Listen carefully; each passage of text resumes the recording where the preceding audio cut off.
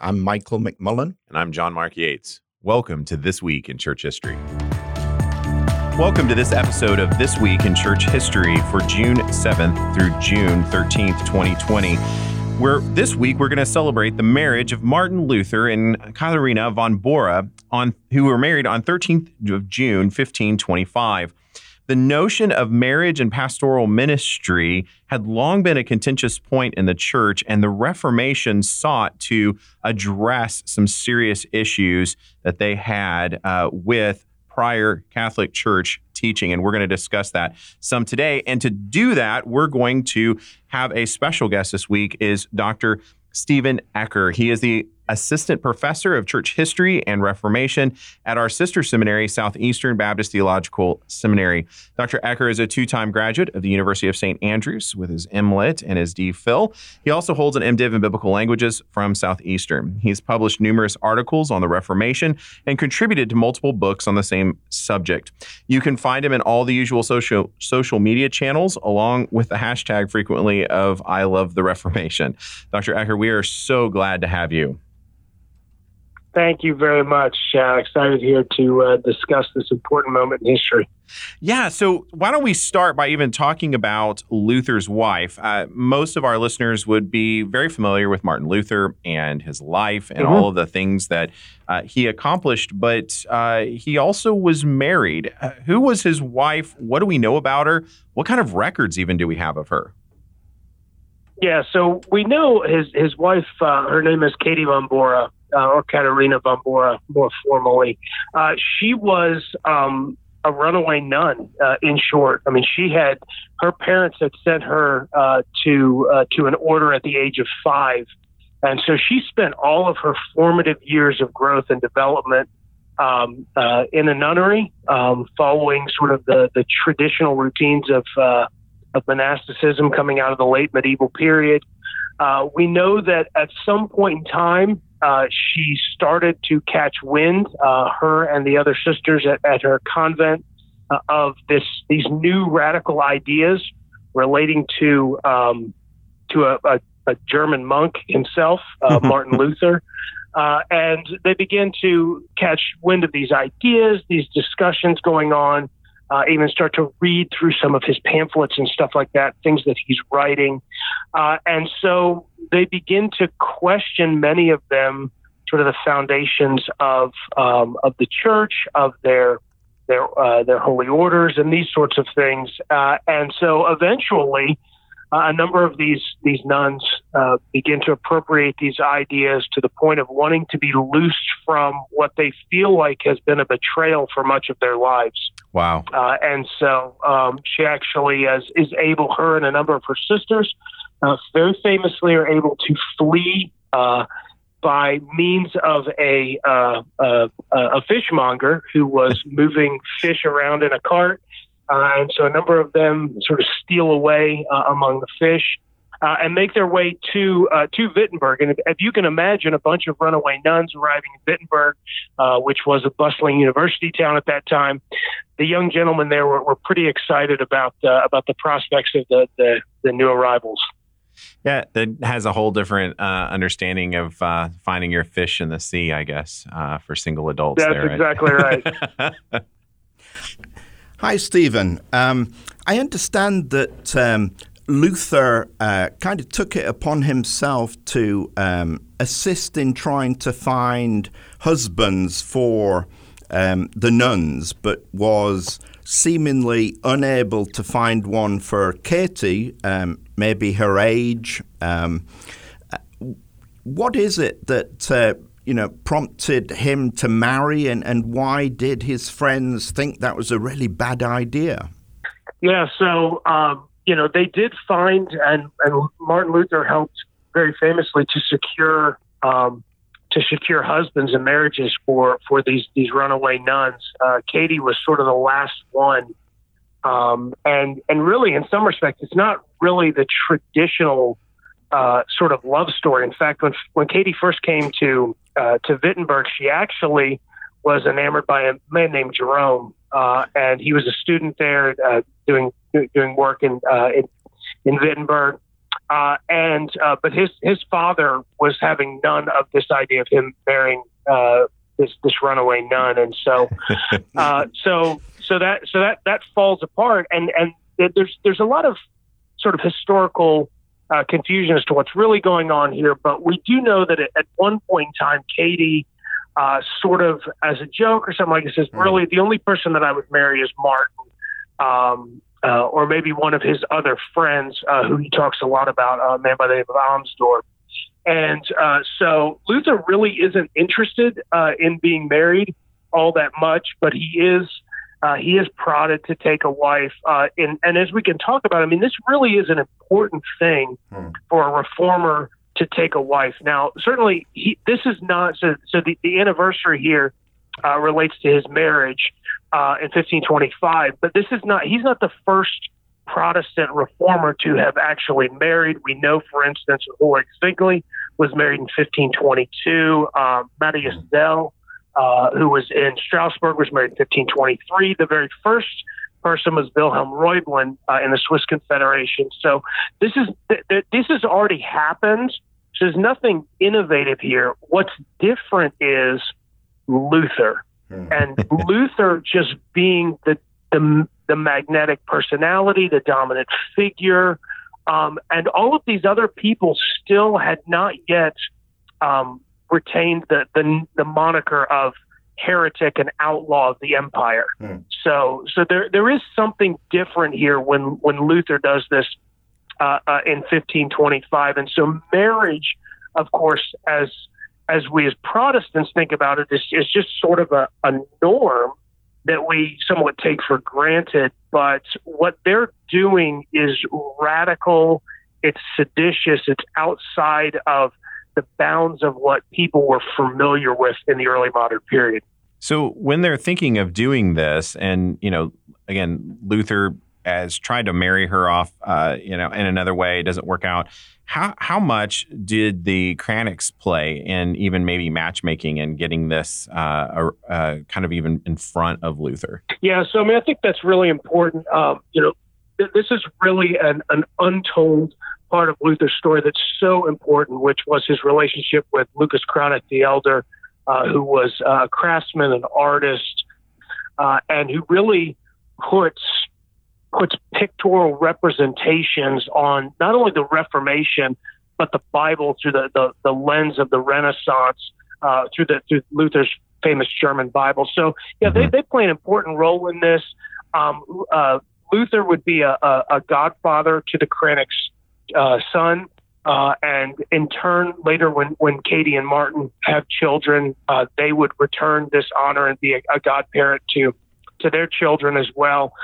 In fact, this is somewhat staggering. You think this very famous Protestant reformer getting married, this would be a really, really monumental moment, lots of fanfare and things and so on of that variety. But the ceremony itself is actually only a handful of people. And so the Cranachs are there. Johannes Bugenhagen, who was a pastor, really Luther's pastor in Wittenberg, a man by the name of Johann Abel, and then Justus Jonas, Justus Jonas is important because he is the one who records arguably one of Luther's most famous statements on when he's on his deathbed, when he says that we are beggars. That's who records that account is Justus Jonas.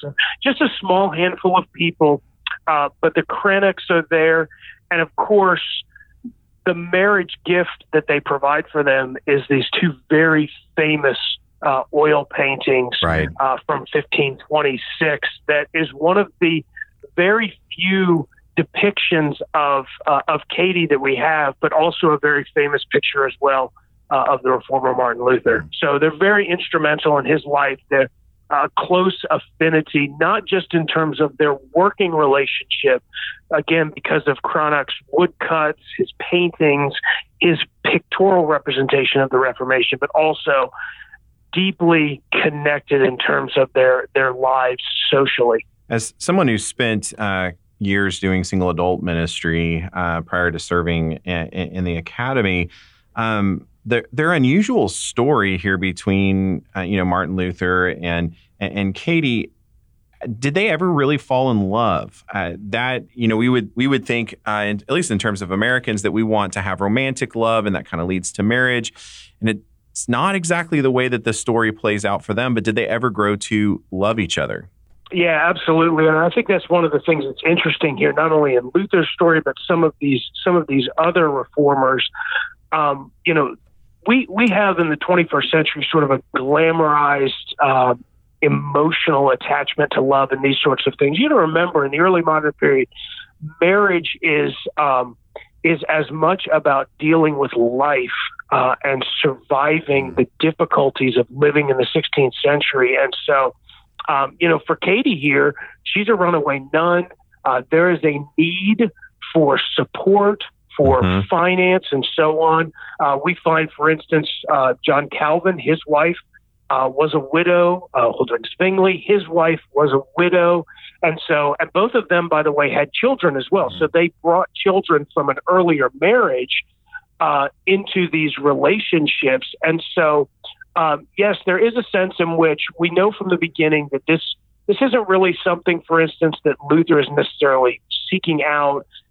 To a degree, it's somewhat thrust on him, but it really is to his benefit personally, professionally, in a number of ways. And I think from the beginning, Luther doesn't see that, but over time, you see the beauty of him growing to understand of the importance of love. And so when we do start to hear about these reformers talking about these wives of theirs, for instance, Calvin doesn't talk hardly at all about his wife, Idelais, but at the end of his life, when she dies, he actually deeply mourns in his writings that he's really been bereft of the greatest companion in life that he could have had, and a woman who would have basically walked through the fires with him, if that's what it would have meant. And the same thing for Luther. I mean, Luther, sort of in his writings begins to affectionately refer to her as his dear Katie. And so, again, they express themselves in different ways, but they do grow to have these mutual respects, these admirations, and of course, just the love that comes with it, along with, for instance, Luther and Katie, they had 6 children. So, there obviously was, there was love, there was, there were sexual norms involved in all of these sorts of things. So yeah, just the shift from, sort of being thrust upon him to realizing what a gift marriage ultimately was, which is what the reformers had sort of begun to understand. And that's part of what started this question really of why clerical celibacy. And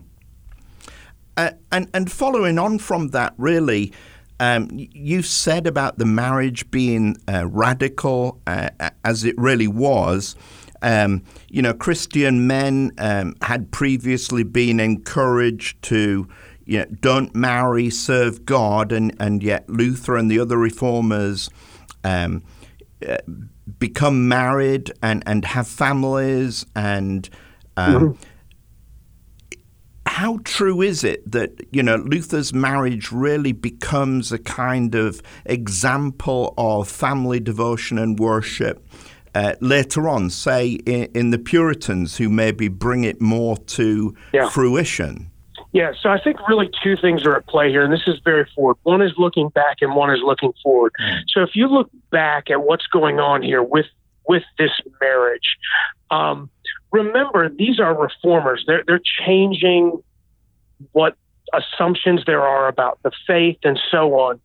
But marriage is one of those things that it really rose to the fore very early on in the 1520s. And here's why marriage is so important. As a reform, it is one of the few early visible, tangible, substantive reforms that you can actually see and wrap your arms around. So what I mean by that is, for instance, you can change the language of the gospel and move away from an understanding of sacramental theology towards justification by grace through faith alone. But what you're doing there is you're changing words which tie to theological concept. But that's a somewhat nebulous thing. The same thing, too, with the Mass, right? You can abolish the Mass, but you're still observing the Lord's Supper.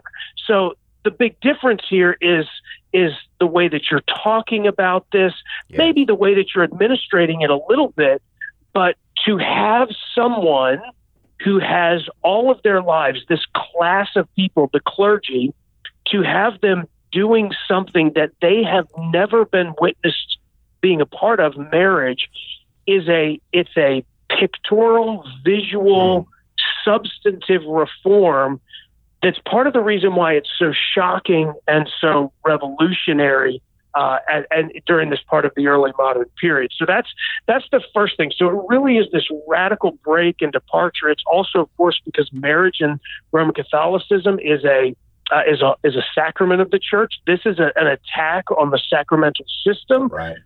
Because there was the sacrament of ordination and the sacrament of marriage. This is breaking down the divide that had existed between the clergy and the laity, which became one of the hallmark theological concepts of the Reformation. Right. So looking back, this is really a radical thing that brings substantive change that the people can see. And of course, then projecting forward, that's what's so important with the recasting of new social norms and patterns for what marriage was to ultimately look like. This representation of a family, the representation of partnership, even in a sense, gospel partnership. I mean, I love, so for instance, Matthias Schutzel and his wife, Katharina Schutzel, their story is really fascinating because she really becomes a voice in the Reformation and becomes a partner, almost this mother figure of the Reformation in Strasbourg. Of course, the same thing with Katie. Katie plays a massive role in the Reformation in Wittenberg for Luther, not only ministering and caring for other people, but also her care for her husband actually looses him to do some of the work that he would otherwise not have been able to do, and to do it more freely. So, for instance, one of the interesting things is Luther, he certainly had income through his writings and also through his teaching, but Katie also managed the house, and that meant more than just caring for the kids. I mean, she took care of the livestock, and she took care of gathering, food and dealing with the crops. And she also very famously brewed beer in the basement of the Augustinian cloister there for income. And this is actually very important because it freed Martin not to necessarily feel bound to fit within other people's boxes relating to his writings and his theology and stuff like that. It actually created a bit of a financial backstop for him, right? So that he, for instance, could really go about not necessarily giving up his publishing rights and these sorts of things, loosing him to have the bold, at times crass voice that he has in the 16th century. So when they're getting married and they're choosing to do this wedding with the backdrop of the Peasants' Revolt, was that insensitive? Was that just Martin Luther? What do we do with that? Yeah, I think it's really interesting. It's not just the Peasants' Revolt that this is against the backdrop of. This is also 1524, 1525 is also when Luther is really embroiled in this heated debate with Erasmus over the nature of the human will. So there's a lot that's going on here in Luther's life, a lot that's going on in terms of the Reformation. We have yet to get to Augsburg, so he's an outlaw, but whether Reformation is actually going to take root and be viable is still in play.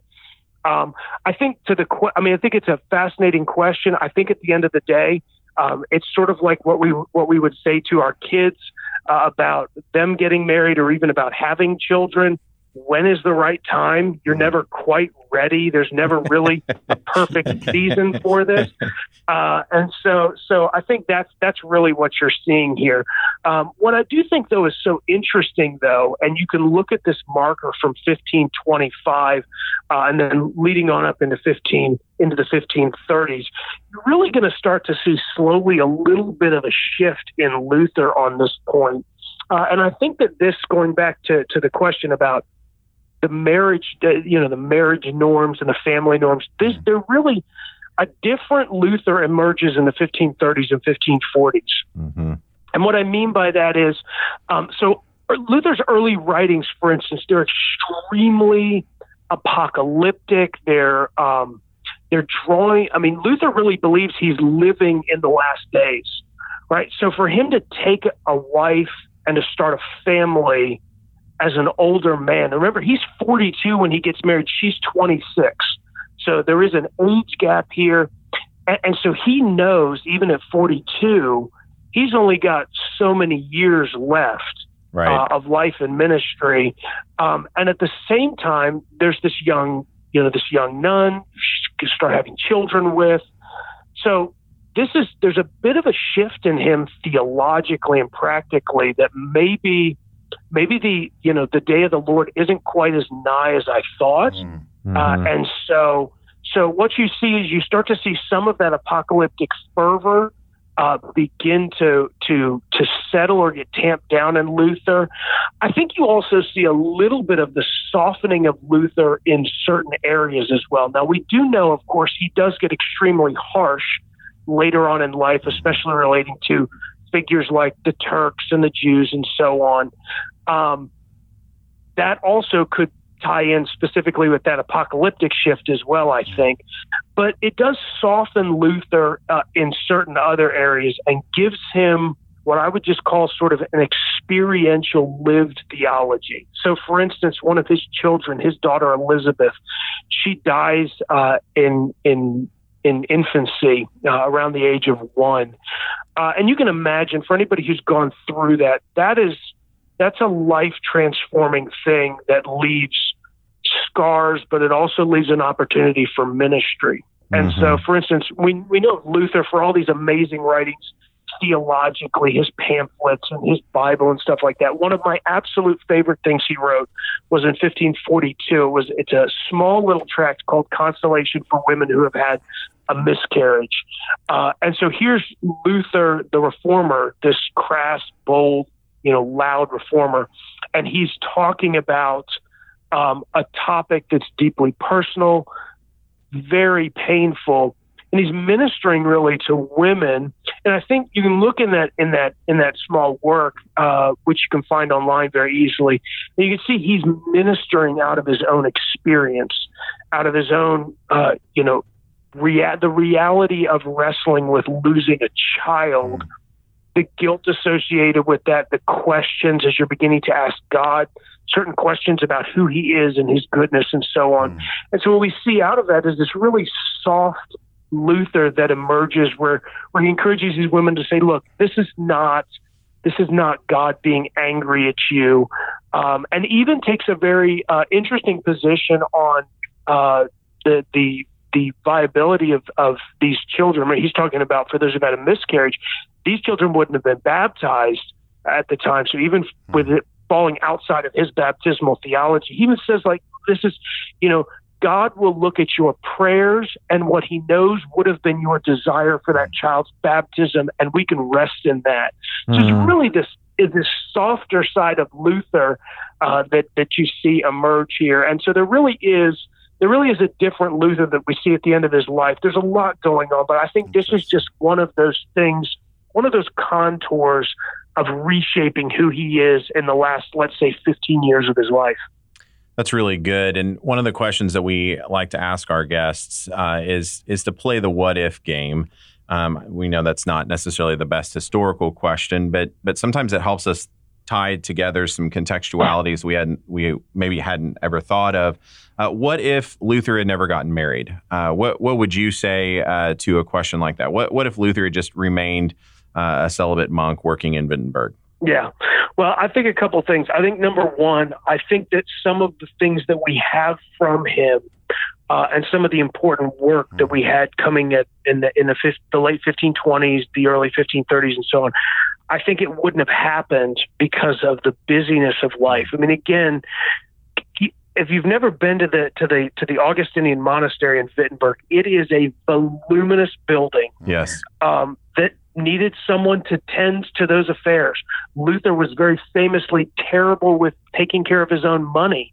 Katie came in and brought order and stability to the family home and finances. You can just imagine, and those of your listeners who are bachelors, I mean, they or remember what bachelor's life was. You remember what eating was like and those sorts of things. So this brings balance to Luther's life. Again, it frees him from some of these other things that would have really demanded his time. Again, in the early modern period, when you can't just, swing by the local fast food restaurant to pick up some food. And so I think it really looses him for the work. And so I think we would have missed out on some of that. And again, I think we would have missed out on the softer side of Luther. For those of us who have been married, for those of us who have had children, we can all attest to the fact that it changes us. Yes. It gives us ways of thinking about things differently. It gives us illustrations in our teaching and our preaching that otherwise weren't there previously. So I think all of these sorts of things are really what we would have missed out on with Luther. And I think as well, just a little bit of the relatability, right? I mean, one of the reasons why we like Luther is because we can relate to him. We all deal with on some way, some level, anger and frustrations. We can all tend to be people who lash out. We can also tend to be people who love well, who care well for others, and so on. And so I think that we get a more relational side of this figure, other than had he just been this monk turned, reformed bachelor sort of thing. Mm-hmm. So another thing that we like to ask, Dr. Ecker, is since Midwestern really is for the church, how should we understand the connection of marriage in the reformers' minds relating to church health?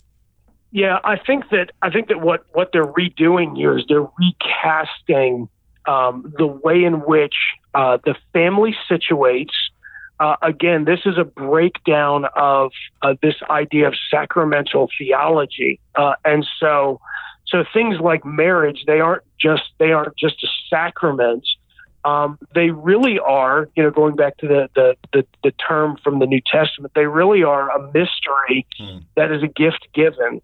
And so I think that we look at these things, and I think with the reformers, they remind us of the importance of marriage to the healthy culture that we have in our local churches. And as well, I think this is one of the things that they really help us to understand, because their lives were very tumultuous. They were very busy, and yet this is a stabilizing force in their lives. So, for instance, you've got someone like Ulrich Zwingli or Calvin. They have blended families, right? I mean, they have wives who have been widowed, that come in, and even Calvin in his writings, he writes about this. His wife, Idale Vere, she was previously an Anabaptist, a wife of an Anabaptist, which of course in the 16th century was massively scandalous. And so even that, he writes in a painful sense in which that first marriage for him wasn't really a valid marriage because it was outside of the traditional orders of marriage in the early modern period. And so he's just taking in the baggage. You've got blended families. You've got loss of life with children. These sorts of things. I think it just shows you that, look, life is messy. Ministry is hard, and it's done amid the messiness of life. And yet, out of that, something very beautiful can emerge from the brokenness, from the ash, from the sin and the death and all of that. And so I think in that sense, these women, these families, these marriages really serve to remind us that what we're undertaking now is not all that different from what they were doing then. And these are the couples that helped to found the Protestant tradition, who helped to establish the Reformed tradition or the Lutheran tradition or just Protestantism in general. And so it's really that broken vessel that gets pieced back together. It still has the scars. It still bears the marks of being broken. And yet it's a beautiful working vessel ultimately for God's purposes and for the expansion of his kingdom. Dr. Ecker, thank you for helping us reflect on that. And thank you so much for joining with us for this episode of This Week in Church History. For our listeners, we would strongly encourage you to find a book on Luther and settle in and read. Just discover more about his life, his marriage, the way that God brought he and Katie together to be able to serve that region and that area. You can always find plenty of resources at the Sword and Trowel Bookstore on the campus of Midwestern Baptist Theological Seminary and Spurgeon College. We'd love to welcome you here on campus. And if you can't get here, then you can also find books and order those online through our website as well. So listeners, thanks for joining us on this episode, and we look forward to seeing you next week.